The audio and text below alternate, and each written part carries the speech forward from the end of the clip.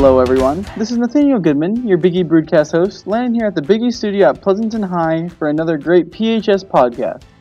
As we continue with the theme of our podcast, which is what makes PHS great, we'll be hearing from the perspective of present and past culinary masters. Our guests today include our current culinary arts student, Senior Alexander Castillo, and a graduate of the class of 1997, Chef Becca Gutierrez Shafer, who started her own catering business. Let's hear what they have to say.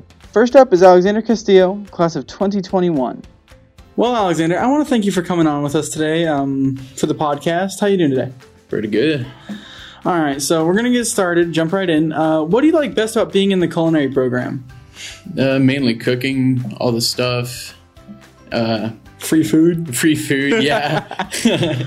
I mean, I'm going to be honest, food always tastes better when you make it yourself. Oh, yeah, definitely. Unless you burn it. Unless you burn it, yeah. Definitely. Was there like a specific moment where you just kind of decided that you wanted to do like culinary, you wanted to cook as your job? Definitely. Yeah, back when I was about 10 years old. Oh man, this is like childhood. Yeah. I was watching The Pioneer Woman when I was younger. And my aunt was like seeing that I was watching it. And I told her I want to learn how to cook. So she showed me how to make scrambled eggs, which I never knew how to make at the time. And we would put the eggs, whisk them, put milk, butter, and then put it all on the pan and then just make it. And that's what kind of just got me into culinary itself. And then it just went downhill from there. And it just went downhill from there, yeah. But now look at you, man. Like you're working in a restaurant-style kitchen in the culinary room. You're doing good. I mean, things have certainly gotten better when it comes to cooking for you rather than worse. Definitely. I understand that you've already applied to culinary school. Where did you apply, and why did you choose there out of all the different the list of schools in America? I did apply to Culinary Institute of America in San Antonio. Oh crap! That's the one at the Pearl, right? The brewery or whatever? Dang. And I just wanted to learn just more about culinary arts, but I decided that I might try taking a new path in my future. Man, we'll see how that goes. What has been the most memorable meal that you've made throughout working with the culinary class? The culinary class itself? Yeah, in the classroom in that beautiful kitchen we have. Oh my god, I love it. The first day I walked in, I saw that. I was like, guys, look at that. Yeah. One of the most memorable foods that we made was my sophomore year when I was in there. We made pretty decent sized pizzas. I made my own where it was Hawaiian. Because I like Hawaiian pizza. I respect that. If you like your pineapple on pizza, that's cool. Yeah. Broccoli, on the other hand, I will fight you. Broccoli. Ooh. I know people who've put broccoli on pizza. It hurts, to look at. I don't think I would ever...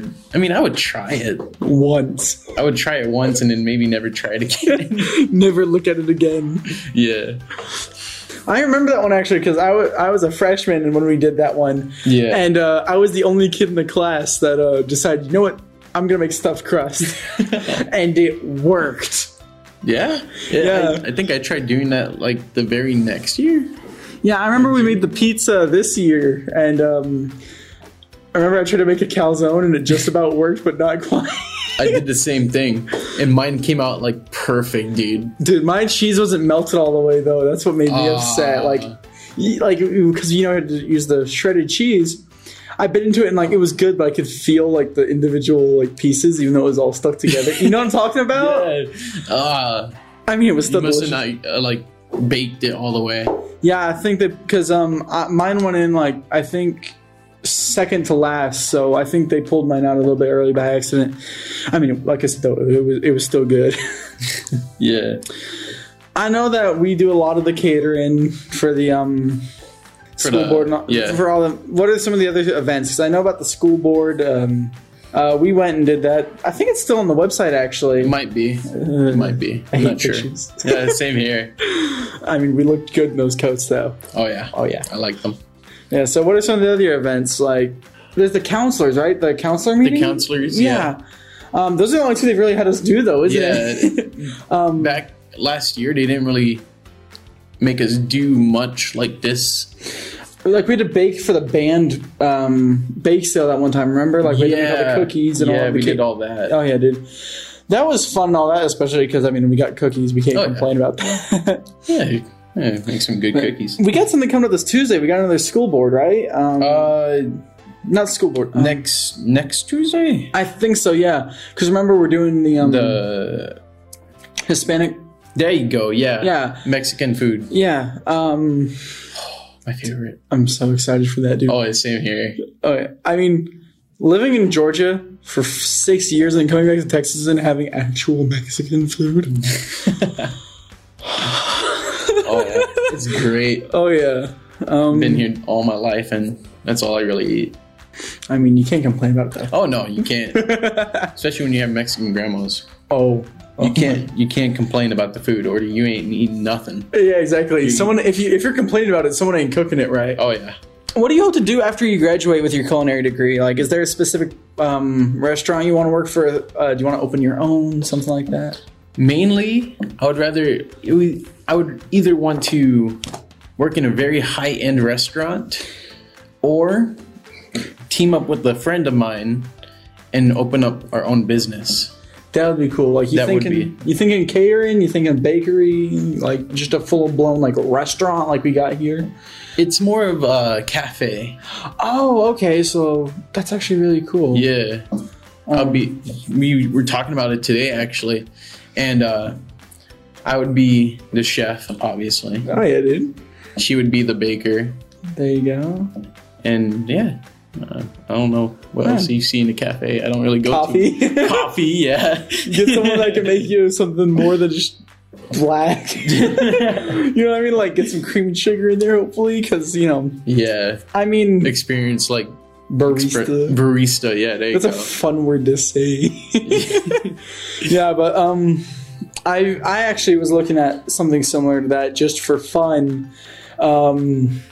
Coffee shops. Mm-hmm. I've always loved them, and I've been looking at how hard it is to open one yourself. Oh yeah, it's pretty. The main machine alone costs like $30,000 and up, dude. It's horrifying to look at. It's a lot of money, but if you can get it up and going, it's worth it in the long run. Oh yeah, especially in a place like San Antonio, like a bigger city. That's always busy. You'll always see a lot of people there, especially in the mornings when everyone's going to work because. I don't know if you've actually looked up, but we've got a lot of skyscrapers in San Antonio. Oh, yeah. Office Jobs of America, all that. Oh, yeah. The only place I've seen that was taller is Dallas. Oh, I've never been to Dallas. I need to go there. Yeah, my grandparents live up there. Did they have this one building? It's like a bank. Mm-hmm. But the thing is, you know how some have like the white lights edging the trim and things like that? Mm-hmm. This one is bright green. Oh. And like they'll change the colors every once in a while. Like for Christmas, I think they had like red and green and like it's so cool, honestly. It's pretty cool. Oh yeah. And now we're going to expand a little bit on the theme of our podcast, which I don't know if you've listened to us yet, but our whole theme is that what makes PHS great to each person here? So for you, what makes PHS, like I said, great? Like, what kind of makes it stand out in your mind when you think about the school? I like all the activities, extracurricular activities that you can do during school, like per se the culinary program. I love that we have that. All the computer classes, yeah. Oh yeah, like the audio video. Yeah. Like the Biggie News. Yeah, all that. Animation. I took that last year. Did you? I feel so bad for Miss Pacheco. If you're listening, we miss you.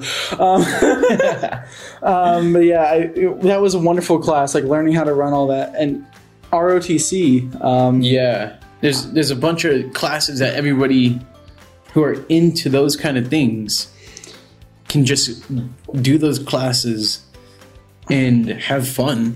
Oh, yeah, like you look at a career path and you say, I want to do this when I grow up. And they say, we have this. Like it's really cool to come and see that there's a variety. It's not just the usual, you have college, you have army, have fun.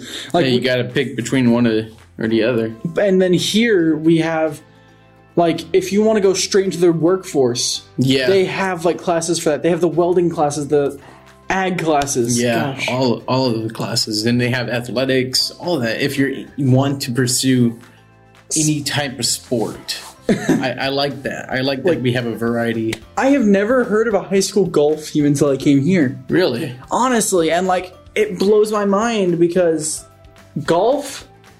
I kind of like golf. Golf is interesting to me. I've never played. My dad's played once and then complained for a week about his shoulder. I played mini golf. Right, there you go. I played putt-putt. Played mini golf a couple years ago. It was kind of fun. I played mini golf once when I was 7. I'm an expert. But yeah, so it's wonderful to see how supportive this school is of every workforce, no matter what it is. Yeah. Well, I want to thank you for coming on, No problem. recording with us, AJ. It's nice to be able to laugh along a little bit with someone while they're on. See you around. See you tomorrow in culinary. Yeah. Let's try not to burn down the kitchen, yeah? No promises. No promises. And now let's hear from Becca Gutierrez Shafer, class of 1997. Hi there, is this Miss Becca Gutierrez Shafer? It is. Hi there, I'm Nathaniel Goodman with the Biggie Broadcast. Yes, thank you. Alrighty, so first of all, I'd like to thank you for coming on with us. Absolutely. Thanks for having me. So, what have you been up to since you graduated from PHS? So I graduated in 1997, so I've been up to quite a bit, actually. The year after I graduated, I spent in Italy as a youth ambassador for the Rotary Club, and I lived with another family, kind of like a foreign exchange student. And I lived with another family and spent a little over 12 months there. And after that, moved to Austin. I attended ACC, or Austin Community College, for a few semesters, and then transferred to University of Texas, where I studied art and anthropology, and eventually moved to a small town west of Austin called Marble Falls, where I've lived since then. And I thought I had kind of checked off living in a small town in Texas from my list of life things to do after leaving Pleasanton, although I had a really good upbringing there. But I found myself here for the last 15 years, and it's been quite an adventure here too. So I love traveling and seeing the world and meeting people from all over the world as much as I can. But at the same time, I really appreciate living in Texas, and it's really true that Texans are very friendly, and there's a lot of good things about living here. So that's a quick update. I'm also a mom. I've got a 12-year-old girl who's in 7th grade. Oh wow, that sounds wonderful, man. That's like the life I'm looking for. Oh, good. I'm glad. Well, have an adventure. Life's an adventure. That's my best thing to say to you. That's wonderful. Let it be an adventure. Yeah. Although we didn't really have a culinary arts back in the 90s here at PHS, did you take any courses that kind of put you onto the career path of culinary arts?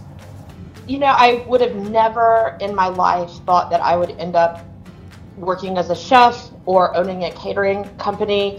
But what I do say is definitely, the beginnings of what came to be was my art career, quote unquote, in Pleasanton, starting with Miss Kutzer, Sharon Kutzer, who was my junior high art teacher, and also the theater department. And I would also say that taking journalism and having a strong background in journalism and writing and also history at Pleasanton High School was something that was really important. Also, gifted and talented classes. I had Tracy Weinberg, who left when we were in junior high, and I'm still friends with him. I'm still friends with so many of my teachers, but those kinds of classes really helped me start to think in a different way, think outside the box. I had really encouraging teachers in Pleasanton in both junior high and high school, who really gave me many opportunities to explore what I was good at, explore things that were outside of the classroom, put a lot of practical situations in my hands, such as a play, such as building a set, such as being on stage, also editing the newspaper and writing. Great history teachers gave me a sense of importance of other cultures and how even in a small town, other people all over the world interacted, I suppose, with me through their actions and choices, and I interacted with them through my actions and choices. So these were all things that amount eventually to me being a really successful caterer and chef. Wow, that is amazing. Goodness. That sounds similar to how we have it here nowadays. A lot of the teachers always support us. You know, they introduce us to different things. It's insane. Yeah, and I really think that I had an amazing education in Pleasanton. I definitely choose public education as my child's educational path because I had such a strong education myself in a small town in Pleasanton, Texas, and I was given so many opportunities through school, through extracurriculars, and again, just teachers believing in me, seeing that I was capable of something and showing me different avenues to push beyond what was only expected. And I think that taught me that life can be really interesting and that there's a big world out there and that you can create something from nothing if you dream it. And those were the things that set me off into the world and helped me be brave and learn how to say yes in life. And it's really helped me create a lot of opportunities on my own since leaving Pleasanton. And I hope that I can instill a lot of that in my own child. And I'm excited when she has teachers that do the same thing for her. I honestly love, like you were saying, the public education small town because it feels a little bit closer, I guess you'd say, to like if you were to go, San Antonio is the closest example I have, but you know, it's rather than a bunch of people in one school, it's a community based around the school. Yeah, I think that that's really key, and that's really important to point out. I say that a lot, actually, so it's interesting that you picked up on it. But I had so many adults around me that gave me opportunities that I don't think I would have had in a city. So I moved to Pleasanton when I was in 6th grade from Fort Worth, and I was really sad to leave Fort Worth. We had a really great school. We had a really great life. And I was really confused about why we were moving to this small town. It was much smaller then. And my dad was the principal at Poteet High School. And I was given a choice whether to go to school in Poteet or Pleasanton. And I really don't even remember making the choice, but I ended up in Pleasanton. And I had decided I wasn't going to like it.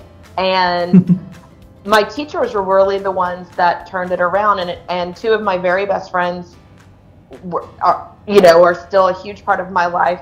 I met them when I moved there. One in art class and one in my GT classes. And like I said, a lot of my teachers I'm still friends with. But, I don't know if I lived in a city, I don't know if I would have had a theater teacher or a community theater director say, hey, it seems like you're good at art. Do you want to paint a set with me? Or had a small town newspaper say, hey, I noticed you're very good at writing in the journalism department at your high school. Would you like a job writing for the newspaper? And really that was, besides babysitting, my first job was writing for the Pleasanton Express. And I was a nerd, and I went to all the school. I was, and I still am, and it's helped me build a really cool life. But I would go to the school board meetings and the city council meetings by myself on my own, even before I could drive, and really was one of the only people in attendance in the audience. And so the Express knew that and wondered if I might also decide to write a story for them in the paper after each meeting. And I got paid $10 an hour, which was a lot of money then, and it's actually good money now. And that was my first job. But I just don't know if I would have gotten the same opportunities and made the same connections in a larger town. But in a small town, you, like you said, you have a community around you that can help boost you up and teach you things. And I've been able to apply all of those lessons and all of those opportunities in the world beyond Pleasanton. So, I mean, I feel so lucky I was raised there and that I had so many people around me that could see my potential and encourage me. And I learned so much because of that. You know, everywhere you go has its own sense of beauty and its own charm and its own best thing. And so I think in a small town, one of the best things that you can discover about it is the community. And I would encourage all the kids in Pleasanton High School from here on out to really do your best to seek out opportunities within the community and within adults that you know. And it doesn't have to be what you end up doing for the rest of your life either. But just, you know, you have more of an opportunity to meet adults around you that are talented and experts in their own fields. It might be ranching, it might be electronics, it might be, I mean, there's so many things that it might be, but they've got a skill set and you can actually meet them and attach yourself to them, and they will be eager to, you know, to teach you. And I really, like I said, I guess I should mention this too. After I moved to Austin, I actually did professional stage managing, and all of that came from my background in theater at Pleasanton High School, and in junior high, I also did a lot of work at the community theaters in town, and it ended up turning into a job, of something I got paid to do. And in Pleasanton, I was mostly on the stage. I was mostly performing, but also doing sets, like I've said, and different things like that, technical theater and stage makeup and things like that. But again, that turned into a career. So there's so many things. And really, back to the culinary arts, I always say that when I moved to Marble Falls, the next small town that I lived in Texas, I wasn't able to get a job, you know, an actual paying job doing theater. And so the joke is that I created my own theater troupe in Marble Falls through catering.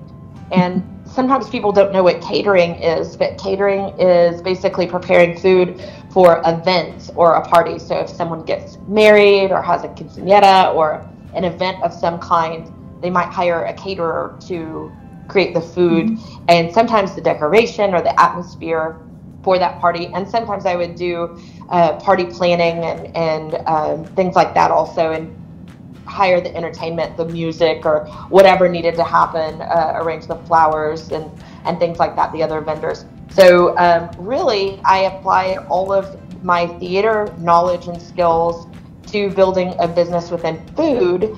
And honestly, it was catering is theater with food. That's all it is. You've got the back of the house crew, which is, you know, the cooks and everyone that works in the kitchen, and they're basically the tech crew in a theater company. And then you've got the performers who are the servers that go out and interact with the guests and the people eating your food. And then I was there kind of both directing and stage managing.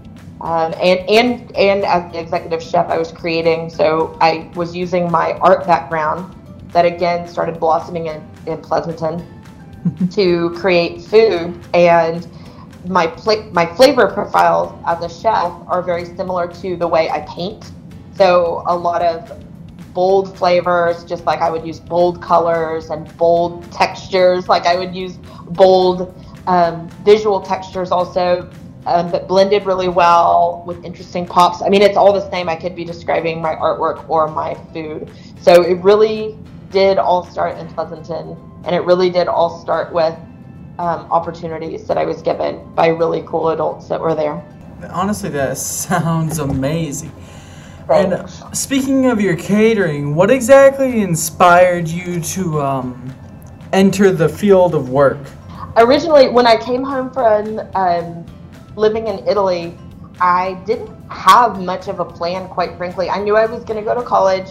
I had chosen to go to live in Italy as opposed to go to study at New York University. I knew I wanted to leave and go far away, and not because I was running away from Pleasanton, just because I wanted to explore the world and see, and see the world. So it wasn't a runaway thing, but it was just I wanted to take that time to explore the world. But I had decided to go to Italy instead of go to New York and be a little bit more sensible with college and settle at a state school once I came back. So I moved to Austin and got a job, and the job was at a company called Armstrong McCall, and it was a beauty supply distributing company. It had nothing to do with what I imagined I wanted to do. It was just a job, but it was a really interesting job. I learned a lot about business from just being in that environment, and I was the only kid, so to speak, there. I was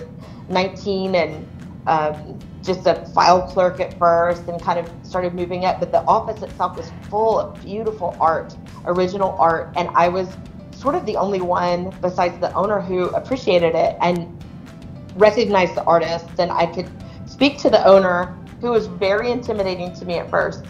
I could speak to him about the art, and I think that made me stand out a little bit. And so eventually I had worked there for a couple of years, and he said one day, "Hey, Becca, I was wondering if you wanted to start working for me as my private chef." And I said, "Well, what would that mean?"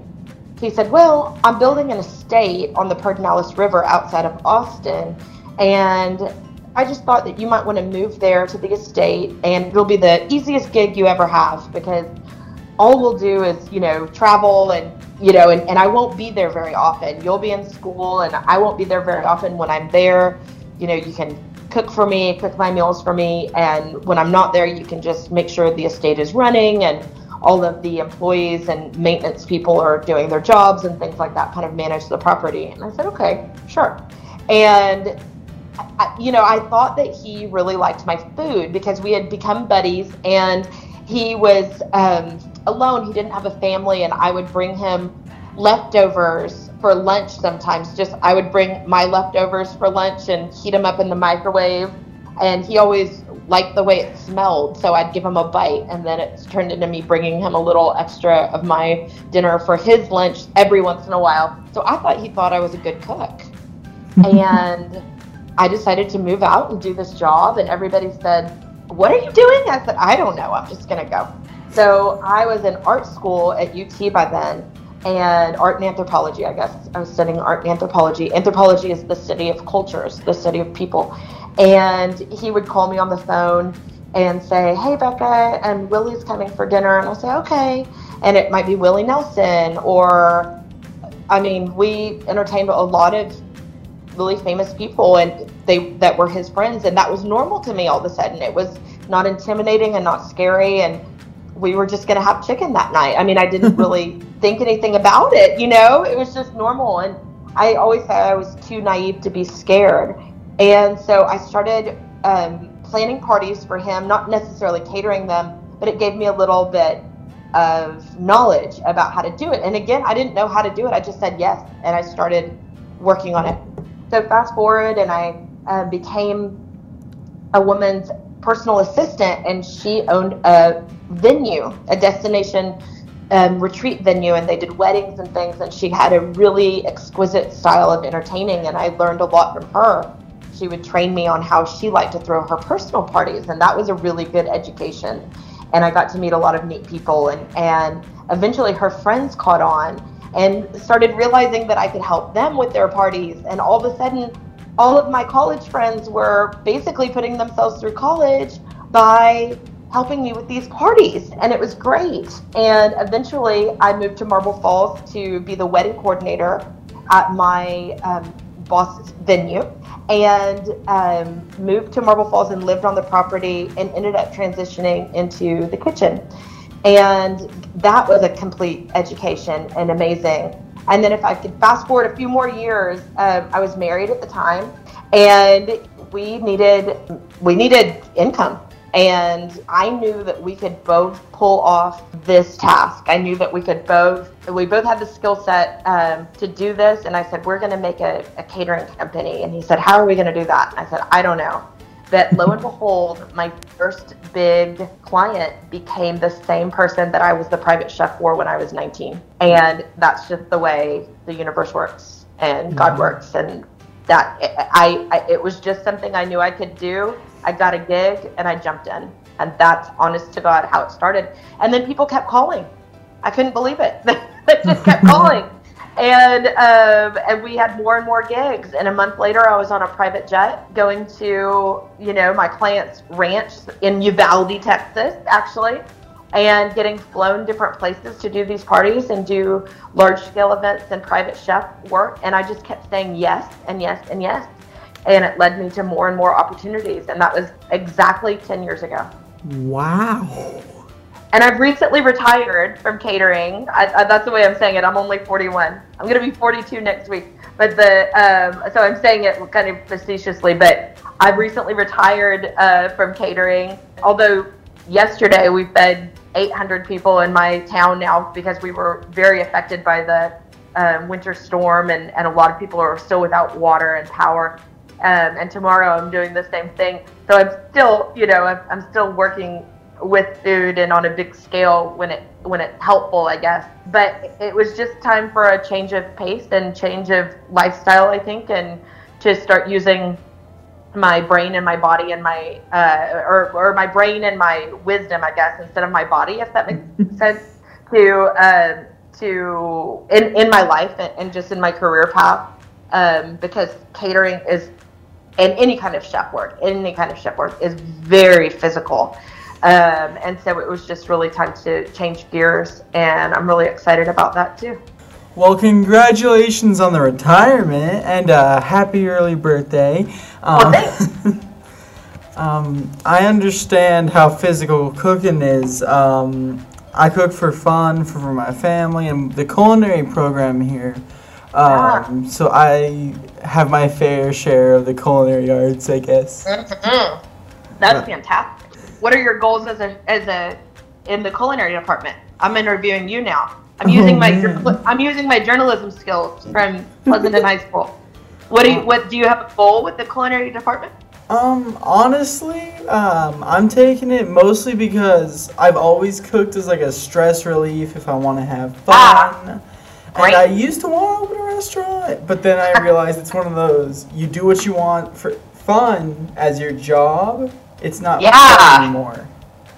Yeah. That's actually really interesting, to understand restaurant work. I've never owned a restaurant, but my former business partner did, or does, I guess. And it's hard work. It's crazy. You're married to your restaurant. So it's interesting in my career examining different passions of mine, because I do have a lot of passions and interests, but discovering along the way which ones are something that I actually want to market and use as some kind of income vehicle versus something that I just want to be passionate about and learn about and enjoy, like you're saying, with work with cooking. So I think that that's a really valuable practice for you and for anybody. I think that there's a lot of pressure to monetize anything you're interested in right now. So anyone that has any talent, you should turn that into a business. You should sell that. Or, you could do that. You could make a podcast about that, or you could do this. And there's so much pressure to monetize everything now. And I just don't think that that's necessarily wise to do with all of our passions. So I think you're wise to already know that. What's been like the most prominent challenge in the food industry that you've experienced? There's so many challenges. Time is a really huge challenge that you have to face in the culinary world. So I'm still getting used to the idea of having weekends. I mean, it's only been not even 2 months that I've been quote unquote retired, but I've never had weekends free. I've never had holidays free. I've never thought, what am I going to do for 4th of July? I've wondered, what client will I be serving for 4th of July? And raising kids and having relationships in that reality is really hard. It's very hard on family life. My kiddo is old enough now to be at almost every gig with me and help. She's an amazing sous chef at this point, honestly. But it was very difficult when she was younger. I didn't have a lot of help in general with her. So she has slept in the closets of my clients' homes. You know, she's been sick in my Suburban while I'm at a gig, and she's all set up with, sleeping bags and books and all kinds of things. So it's hard, and any chef will tell you that. The timing is really hard, and there are a lot of challenges. Personalities are hard. A lot of chefs are very grouchy, quite frankly. And I used to not understand why, but it's because it's hard. I always say it's so physically demanding what you're being asked to do with impossible hours, and you're on a slick floor, and there's fire and knives. I mean, that's why you're grouchy, right? It's just so hard. Anyone would be. Yeah, and it's very hard, and so just personality conflicts are a real, it's very challenging in most kitchens. Something I'm very good at is kind of creating harmony. I think that was one of my, that's one of my gifts as a leader, but that also takes a lot of energy. And in the last year, it's been so challenging with COVID, whether you're a caterer like me or anyone in food service, anyone, because there's just been such, first there was absolutely no work and no way to work and generate income. Then when we were asked to come back into the workplace, it was so unfair, really, to be asked to come back into the workplace, but so that people could be entertained, really, in some ways, but with very little protection for ourselves, societally, and so many people being so disrespectful to us. I'm going to say that the food industry, concerning mask wearing and protection and safety and things like that. So I know a lot of chefs that have gotten very burned out over the last year, just feeling very disrespected and under-acknowledged for our work within the COVID reality, and the dangers that it's presented, and feeling really underappreciated in a big way. And it's scary, honestly. You're in a close quarters. I mean, everybody on my team I've required masks and stuff like that. But as a caterer, at parties, 0 humans have worn a mask as a guest. 0 in a year. 0.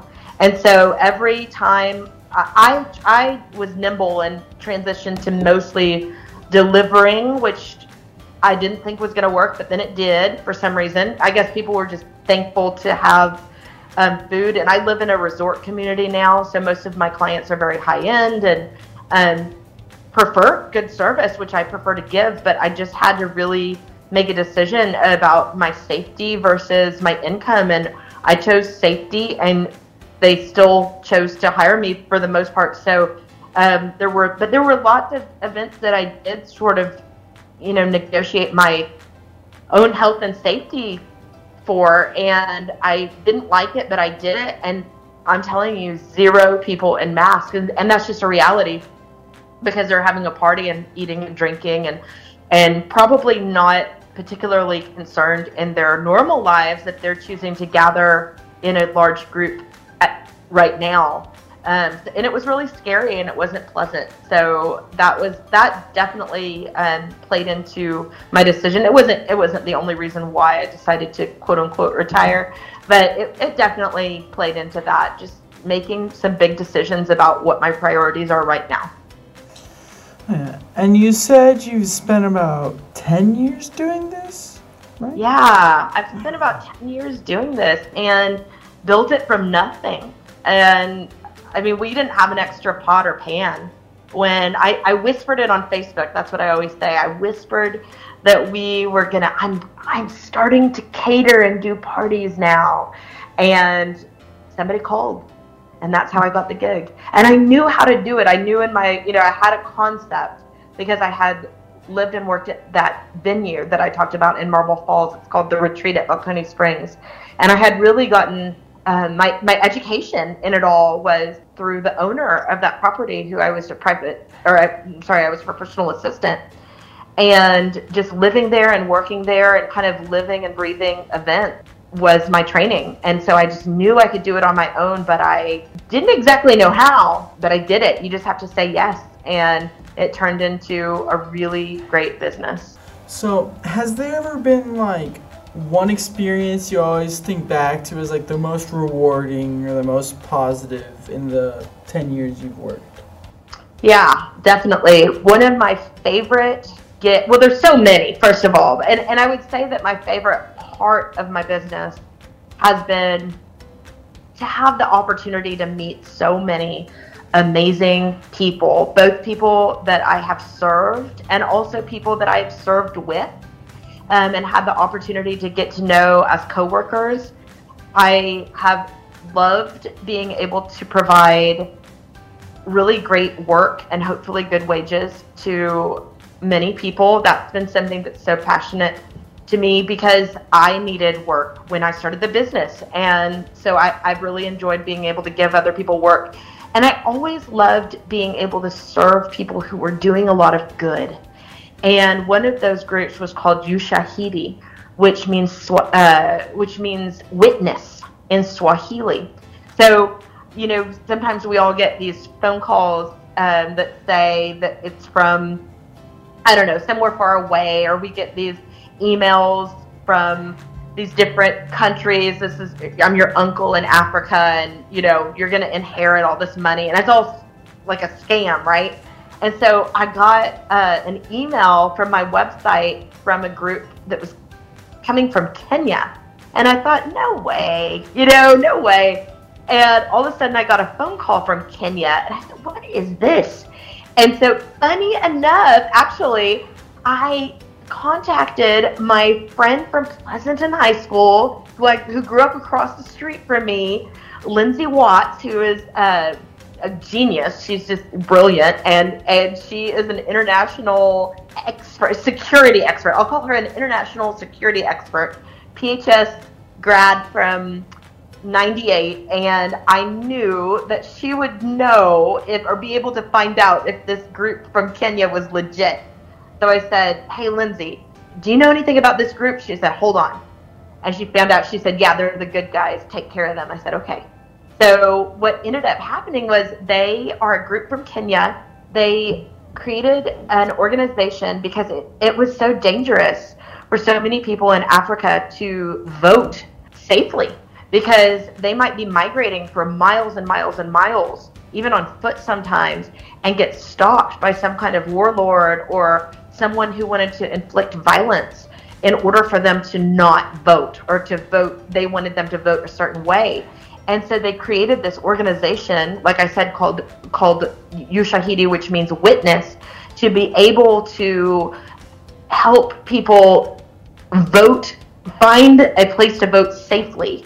And also to document atrocities, both man-made and naturally made, such as an earthquake or something like that, and get the help that they needed. And it's become this huge organization that is recognized by the UN, and they're doing amazing things. So anyway, they do a huge retreat with all of their sort of like executives, I guess, from all over the world at different places. And funny enough, the year before, they had gone to a castle in Italy. And this year they happened to rent a luxury ranch in Johnson City, Texas, which is not very far from where I live. And so I got to spend, I don't know if it was a week or 10 days with them. And it was so amazing to be able to be a small part of these incredible people who were literally changing the world, working in Africa, but also Pakistan and all kinds of places that in the Middle East and all over the world that are having so many issues and problems and challenges. And so just to be able to feed them and nurture them through this week together so that they could continue to solve these really difficult problems and make the world more peaceful was a real honor. And I'm still friends with a lot of them. So I can't wait to go travel to Kenya one day and get to visit them. You have an amazing life. I'm going to say that now. It's been fun. It's a good life. Let your life be an adventure, and it will be. That's what I say. Oh yeah, that's what I'm working on. I'm Good. going to college, and then I'm going to go from there. Yeah. Every day's an adventure. See who you can meet tomorrow. You know, they can add to that adventure and teach you something that you can cling on to, and you never know when you're going to apply it to life. Well, if you don't mind for a second, let's talk about PHS. Sure. Were there any unique experiences you had? Like something that sticks out when you think PHS? Yeah, like I said, I had a really great experience at PHS. I was really involved in school. I think that I saw school as an opportunity. That's kind of the way I still approach anything I do. It was an opportunity, and so I wanted to make the most of my opportunity. So I was very involved. I was so lucky. I was the last freshman class, I guess, of Mr. Brown's leadership. Mr. Larry Brown was the principal at Pleasanton High School for years and years, and he's a legend in Pleasanton. And so he was my principal my freshman year, and I just loved him. And he would walk down the hall and shake everyone's hand. And I saw that about him. He was not someone who disrespected anyone or picked favorites really, or picked enemies. You know, he saw everyone as worthy of respect. And I watched him lead that way, and it inspired me to be that kind of leader. And so I was the president of the class all 4 years, was involved with academic decathlon, and did a lot of UIL academic work, and was on the academic teams, I guess, and a lot of theater. And so I really enjoyed being up at school, doing one-act play, and also journalism was a big deal to me. So those were the kind of things that I just felt like really shaped me as a person. Being able to not only do my academic studies, which I loved school, so that was I never had a problem with normal classes. I actually liked them, but being able to enhance what I was learning with extracurriculars was really neat for me. And I made lifelong friendships. You know, I'm not best friends with every single person that I interacted with at Pleasanton High School anymore, but some of my very best lifelong friends I made especially by doing things with them in school, you know, doing theater, doing journalism, being on a team together, something like that, being bigger together than we could be by ourselves. That sounds similar to what I've got. I've made amazing friends here. It's nice to be able to talk to someone and not think, are they going to be here next month, you know? Yeah, that's right. It's important. Is there is it the entirety of the school that made it great to you, or was there something specific back when you attended that really made PHS your special place? You know, I think, again, I keep emphasizing this, but I really mean it. I think I just had such great teachers that really saw my potential, and I'm sure the potential of so many other kids, but we had a very personalized education when I was there. And again, I think one of the terms of a small town school is that, you know, you might not only know the teachers in your school life, you might know them in your private life too, right? Go to church with them, or just see them around town. And I didn't necessarily have a super close relationship with any of them outside of school. We, you know, some of them we went to church with and things like that, but we were still relatively new, if that makes sense. Back then, we weren't from Pleasanton, but I think that I really was able to create a community within the school because of the teachers giving me opportunities when they saw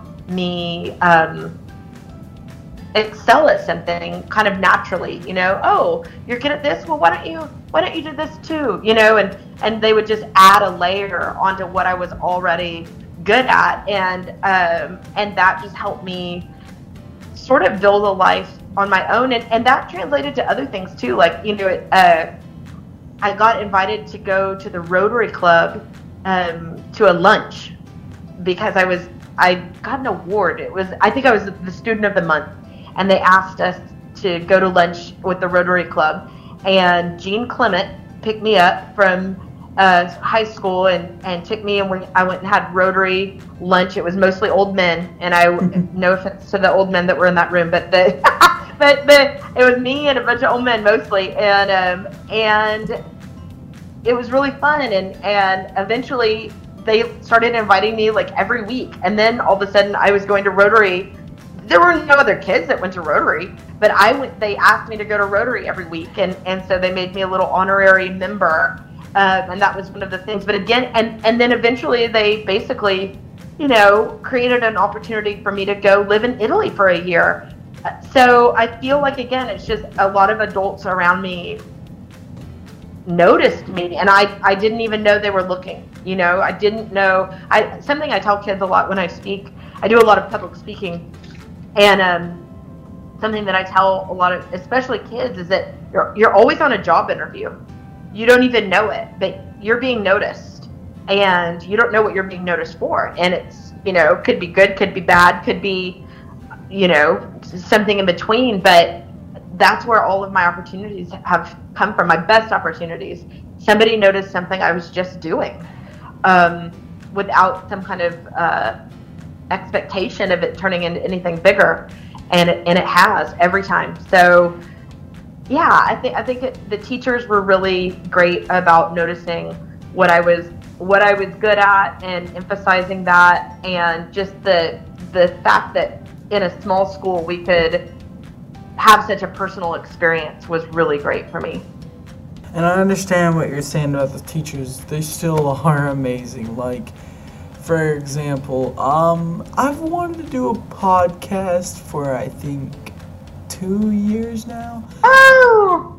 Exactly. So Mrs. Alvari put on the news Google thing saying, we're doing a podcast. If you'd like to apply, here's the sheet. So...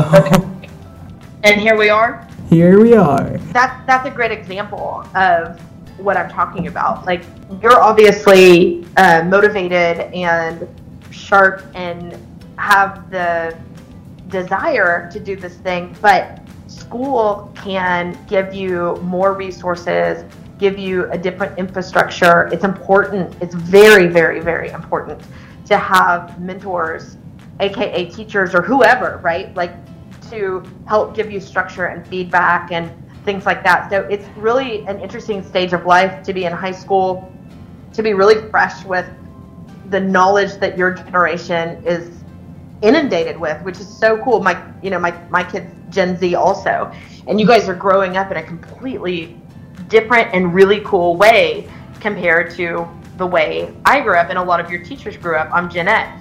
And so you come with this like amazing freshness and this wisdom that we don't have. We've got other wisdom, but we don't have we didn't grow up the way you're growing up. And so we don't have some of that. But if you can lean into your school and let them help support you and build your dreams, it can get bigger and better and lead to more opportunities. So I'm really proud of you. Very proud of your teacher for doing it too. That's really great. Well, thank you very much. And one final question before we gotta go, but Sure. Is there anything you can think of that might be different about PHS back in the 90s compared to how we're going through high school here now? Yeah, I mean, I haven't even traveled to Pleasanton, quite frankly, in a couple of years. So I'm not as up to date, I guess, as I was, or as I might be if I lived there. But there's a few things that I already know that, stand out, just based on my friends that still live there and also seeing my own kids' education. We started getting computers, I guess, we had a computer lab. We had computers in the library, and of course in journalism and a few different classrooms there were computers. But we still hand wrote so many essays, right? Like that's something that's really different. We had lockers with books, and nobody had a personal computer at their home till I was maybe a junior or senior. And in fact, one of our beloved teachers, we called him GA, his name was Gary Anderson. He started a computer company when I was in high school, and I did the logo, but I hand drew the logo, if you can imagine. It was called Geek Co, and instead of gecko, and the motto or the logo was a gecko. And but that's an example of it was this new thing, to have computers sort of everywhere in our lives. And he even taught a class over the summer that some of us opted to take because we were nerds, and it was the internet. What is it? And I went home and taught my dad what this weird thing called the internet was, right? So that's where we grew up. And I think that there was also a lot of interesting freedom that we had that I don't know that kids have anymore in school. For instance, also you can imagine we didn't have cell phones. There were like no such thing as cell phones. We weren't in as constant communication with each other or also our parents. And so there was a certain amount of freedom that I actually think was kind of cool that you guys don't have because of that. And we had, I don't know what the building is now, but it was an auditorium then, and it was the coolest auditorium. I know when I was maybe a senior, we switched over in the theater department and started doing things in the cafetorium. They built a cafetorium, and we started doing theater there, and it was all nice and new and pretty, but we didn't like it as well as the auditorium. Is that still standing? Kind of by the tennis courts, or what was the tennis courts? And it has the colored glass in it. We do have like a cafeteria auditorium thing.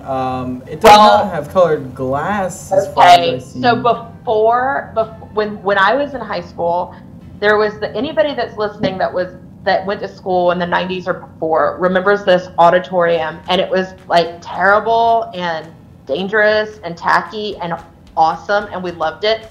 And that's where we'd have assemblies, and they had the band hall in there, and it had the windows were all colorful like a church almost, and we could climb up in this really dangerous balcony and do all the technical theater from up there, and there were bats in it. So we would have theater rehearsal, one-act play rehearsal on Tuesdays and Thursday nights, and at night when the sun went down, the bats would fly around during our rehearsal, and that was just part of it. Like we never even thought twice about it.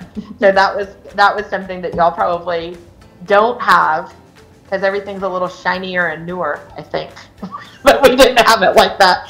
And people, I don't know, it's just a whole different ballgame, for us. We had we had a different kind of freedom than I think y'all have in some ways. So it was a good place then, though, and it's a good place now, I'm sure. Like I said, I love it here. Going 3 years strong. I'm a junior, almost as a senior, and as far as I've seen, there's not many complaints about this school. So good. I'm so glad. Well, I'm very glad you were able to join us. I want to thank you for coming on. You're welcome. It was my pleasure. I always love doing the interviews, especially with the past students, because it's always interesting to see different people's perspectives. Yeah, and you know what?